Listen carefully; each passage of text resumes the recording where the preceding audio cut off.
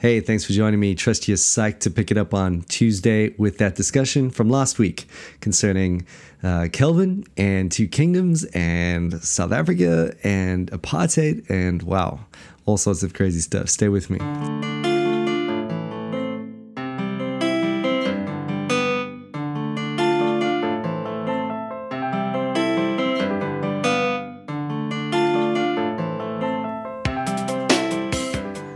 All right. So, hey, I'm not going to recap too much on what I said last time, just to kind of keep this in length. I want to try and keep it as punchy as possible. So just go check out that previous episode. It would have been the previous Tuesday. Hopefully I would have titled this something that is helpful for you to find the part one of it.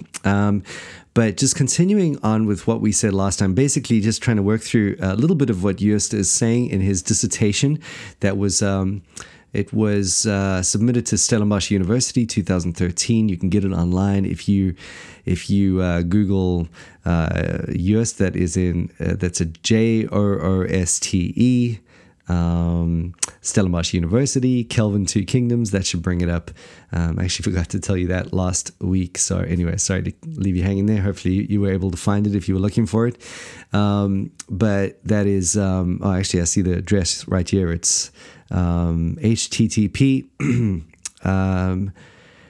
That is / the little web address. So just go www.scala.sun.ac.za and that'll take you to the Stellenbosch University thing, and I think you can probably search it from there as well. Anyway, so the bottom line is we're looking through this really great dissertation, and it's just a good application of Kelvin's doctrine of two kingdoms to what eventually turned into the South African situation. I actually probably said that wrong.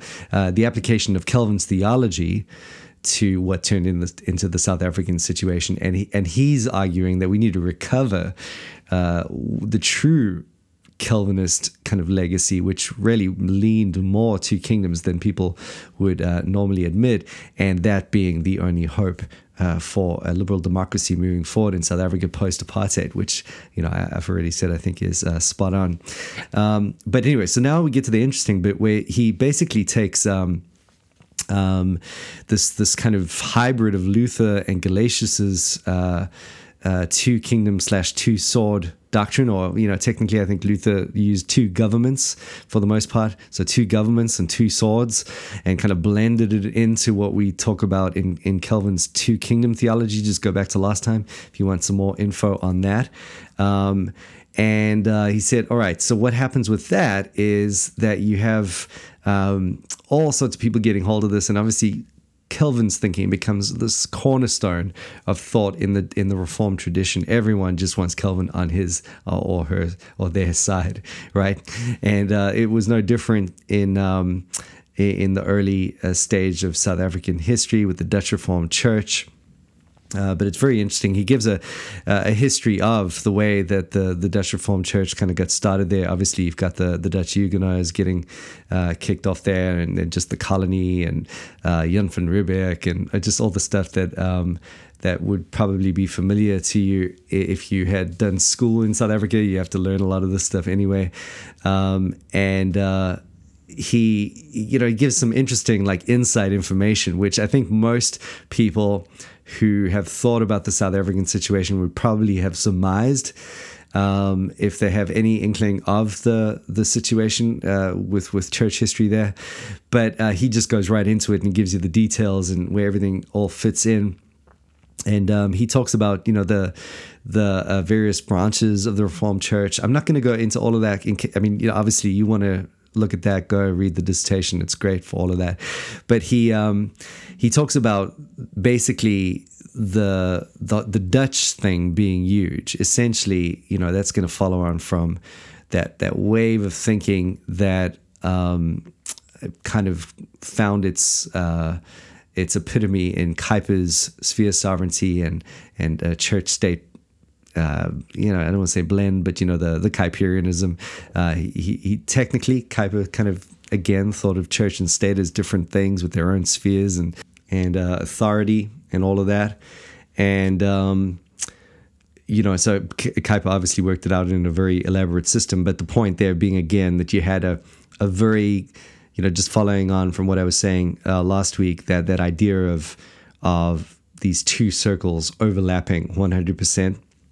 You've got a state church, essentially. You've got everyone being thought of in some way as part of this church, and then within that sphere, within that state, you had both the church and its its duties and influences and authority, and then you had the state and its influences and authority, and they work together, and God is over them both, and the state is obviously very much concerned with upholding the right religion and not giving too much allowance for any kind of freedom of religion or anything like that. And so all of that within Kuyper's system, and that then just sort of moves forward. It gets its influence right throughout the world. We know in the States as well, and there's all sorts of things we could say there. But just having that strong Dutch legacy, and this all the way through to government pre-apartheid, they eventually took a version of Kuyper's natural law, which had to do with the kind of ordering of humanity under certain levels, and they basically ramped it up like a notch or 10, and then they took the sphere sovereignty idea, which again I'm not going to go into too much detail now because that's what the whole dissertation's about. You can read that if you want, but they ended up with quite a messed up version, clearly from Kuyper's theology, but Kuyper himself didn't approve. So that's a good indicator that they went too far there. But they then claimed that Calvin was behind them the whole way. I mean, they were just really applying what Calvin was thinking via this whole development of thought in Kuyper, and ended up with what we now know was this real problem in apartheid.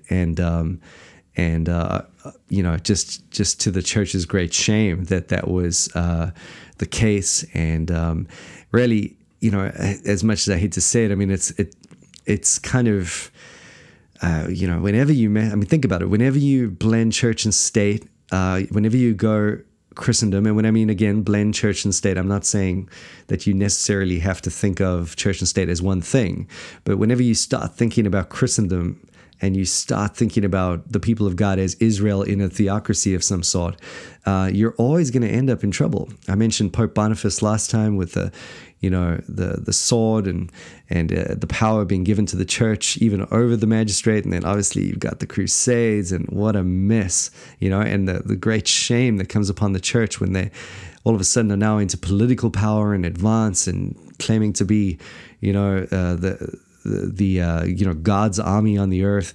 Well, when just look at whenever that happens, it's always a total mess. South Africa being no exception in that sense, in that now all of a sudden, and he relates this really well, he sort of goes right into the whole narrative that developed.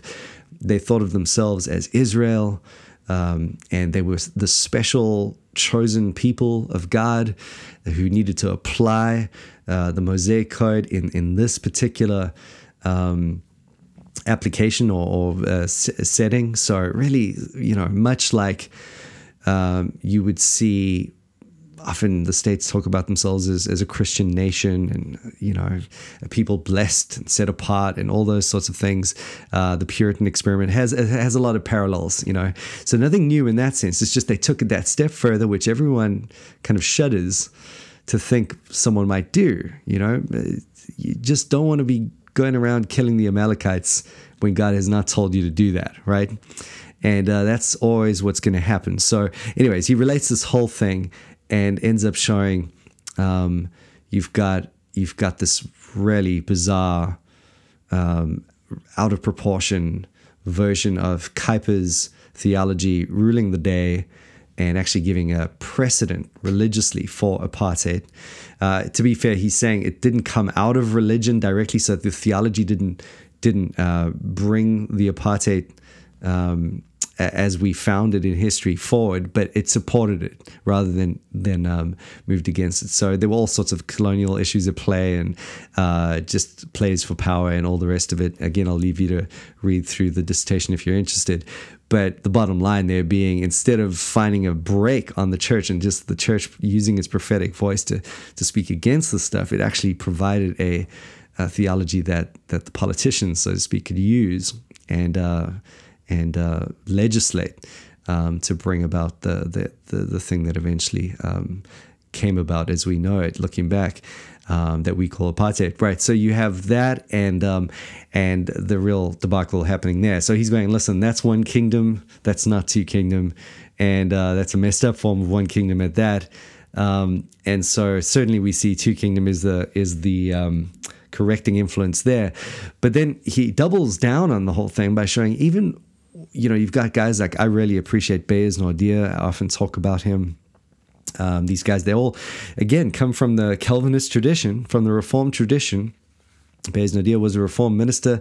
Obviously, they're all pulling at that point from Barth and Bonhoeffer and Barman and those guys who were very instrumental in German theology and wanted to reinterpret Calvin in a certain light there, and were able through just a call to the people to get involved and militate against the struggle, at least against the evil that was prevailing in government, were able to do something about that situation. So Bayes Naudé being a classic example there, he takes all of this Barthian, Bonhoeffer sort of influenced Calvinism and says, right, we need some of this. And I just don't want to take away from the heroism. Yeah, I mean, in a heroic way, starts to move against the powers that were at the time, and just pioneered a way forward that eventually just played a massive role in toppling over the apartheid regime. But that along with Alan Bussack and all those guys. Again, from the Calvinist tradition, morphing Calvinism into a kind of social gospel liberation theology, essentially, is what it came down to, which interestingly is, again, a one kingdom idea. It's kind of like a liberal version of the same thing, ironically, as Just points out. All of a sudden now, you're thinking about the kingdom of God again, in terms of the here and now, and in terms of a national political identity, but you're thinking in terms of the oppression and the poverty and the crime and the anything that needs to be all those on the margins. You need you wanting to defend them, and all those things that are again spoken of in a theocratic context in the Old Testament.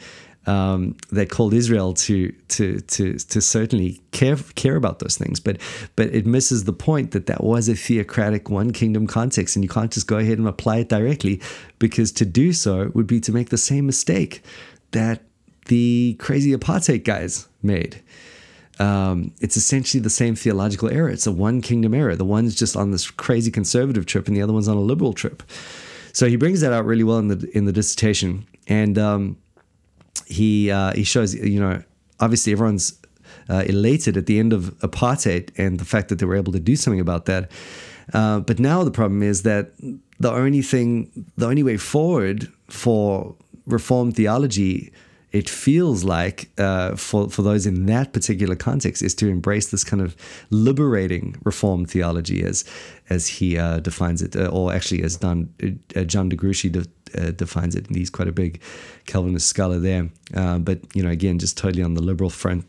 And so he says, listen, and then of course you have that massive negative impact on the church, and that they're feeling, and you see this, I mean, even in my small dealings with Reformed churches there, you see that, anyone who cares has to almost embrace this liberal side, because the other side, the conservative side, is seen as embracing the Calvin of apartheid, so to speak, where they want to embrace the Calvin of the Calvin who put the diaconate to care for the city, the Calvin who was concerned with injustice and all of that kind of thing. And he's going, okay, that's great. It's better in some sense than the whole apartheid problem. But at the same time, it's really not the way forward, and it's going to ultimately lead in disillusion and liberalism. So it's not going to work. Number one, it's going to confuse things. Obviously, you always end up, we know from other areas of the world, you've got liberal gospel, social gospel. It's never going to go well. It's not going to be what the church needs. It's not going to be what the mission needs. It's not going to be that subversive influence that society needs as the gospel goes forward. What we need is a healthy way to understand how to embrace a liberal democracy, and how to really and truly be an influence for good, without politicizing the church's involvement. And so off he goes with a defense of two kingdom theology, which I'm behind all the way. And so once again, go ahead and read that, because it is a great defense, and he just tracks through a lot of what has been said by Van Drunen. But it's just a helpful summary of it all. So go read that dissertation, or check it out, or read bits of it if you're interested. Otherwise, I hope this was just helpful in placing some of that history in front of you. And I'm interested in it as the case study for when we don't use two kingdom theology. And I might bring this up together with some other, like Alan Strange, for example, did a dissertation on Hajj and the spirituality of the church. So as soon as I finish reading that, I might just give you a quick update on that case study, which is also very, very interesting, and obviously a little bit more foreign for me. But we'll have that on the lineup, and I'll get back to you soon on that one. Bless you guys. Trust you're having a good week, and we'll pick it up tomorrow.